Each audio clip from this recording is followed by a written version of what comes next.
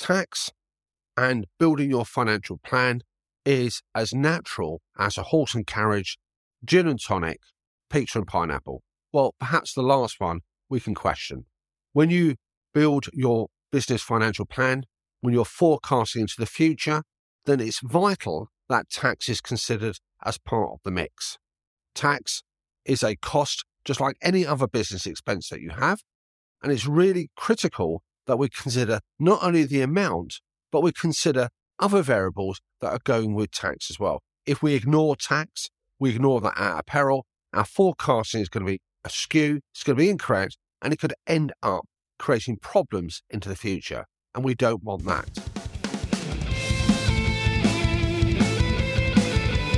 You're listening to the I Hate Numbers podcast with Mahmood Reza. The I Hate Numbers podcast mission is to help your business survive and thrive by you better understanding and connecting with your numbers. Number-loving care is what it's about. Tune in every week. Now here's your host, Mahmood Reza.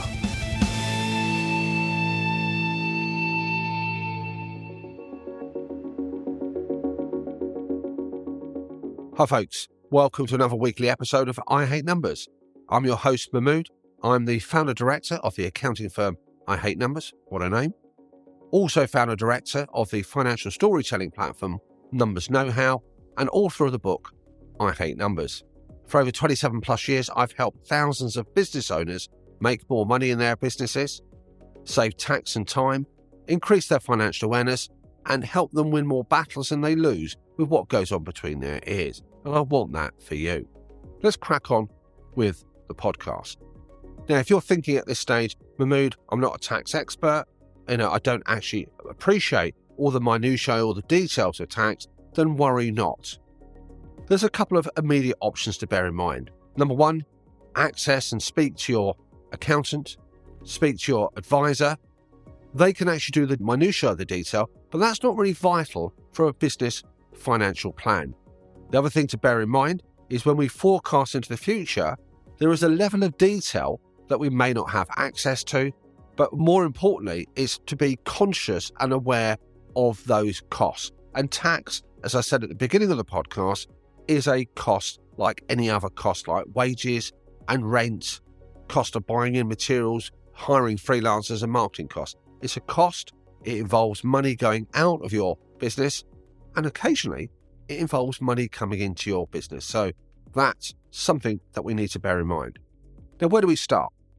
Well, start number one is to be aware of the different ranges of taxes that will apply. Now, most of us will be operating in an environment where tax is going to be levied pretty much every single point in our business cycle. There are two types of taxes that we have to consider. I would group them first of all into what are called indirect taxes and direct taxes. Indirect taxes commonly cover things such as duties and VAT. So if you're purchasing goods from overseas, then you will have duties that are likely to be levied on the importation of those items. And perversely, if you're exporting goods, there may be duties also levied on the export. So be aware of what they are. And at this first stage, we're merely identifying what the potential taxes can be. And then we need to factor that and structure that into our forecasting. Other indirect taxes are VAT. Now, VAT is a tax that's charged by businesses that are registered for VAT. And again, if you check the show notes here, I'll give you a link to some background videos and resources and podcasts that you can explore to find out more about this subject. Now, if you are registered for VAT, you will be charging VAT on your goods and services. Again, what you'll be charging, whether they're imports or exports, is a secondary consideration, but we can also build in some assumptions when we look at VAT. At this early stage, we're just being conscious of what's going on. Now, VAT will be charged by you, and if you're not already registered for VAT, you need to be aware when you build your forecast, because there may be a point in the future where your sales will be such that you have to register for VAT in the future. The other types of taxes that we have will depend on the nature of our activities. So if we are employing staff, then there will be a variety of taxes to consider. There will be, in the UK, what's called employers' national insurance. Again, it will be affected by things such as employer's allowance. If you've got profits that you're generating, you're likely to have corporation tax that will arise. If you're operating, by the way, folks, as an individual, as a sole trader, a partnership, then you're likely to have tax on those profits, and it will be called income tax. Countries outside of the UK, for those operating through LLCs or companies, will typically have something called income tax, which is a perverse term, but that's based on the company profits. Now, other taxes that will be built in, if you're likely to be disposing of any items in the future, any assets, there may be something called capital gains tax. And again, all we're doing is building a framework of what those potential taxes are. Make a list, and with that list, we can then move on to the next stage.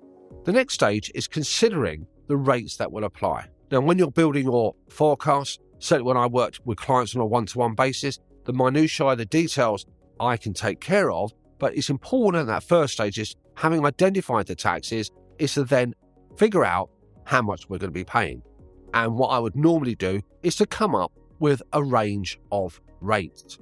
So typically, if you're looking at employment, if you're taking on staff, you've got staff currently, you're looking to take on staff in the future, then you may apply an average rate for employers' taxes. Typically, as a guidance for the UK, I would typically go for a range between 5 and 10% of employment national insurance to add on top of the cost of the wages. Again, the finer details will depend on the mix of staff that you've got, will depend on the levels of salaries that you're paying them, and what the current rates are being charged by the government, and any allowances and benefits that you'll get for taking on staff. Again, what we need to consider at this stage is what is the tax that's relevant, what's the assumption we're going to be making, and what percentage rate are we going to be applying. If we're looking at tax on your profits, again, take into account the expenses that you're likely to have, and you may just apply, as I would recommend, a flat percentage across the board.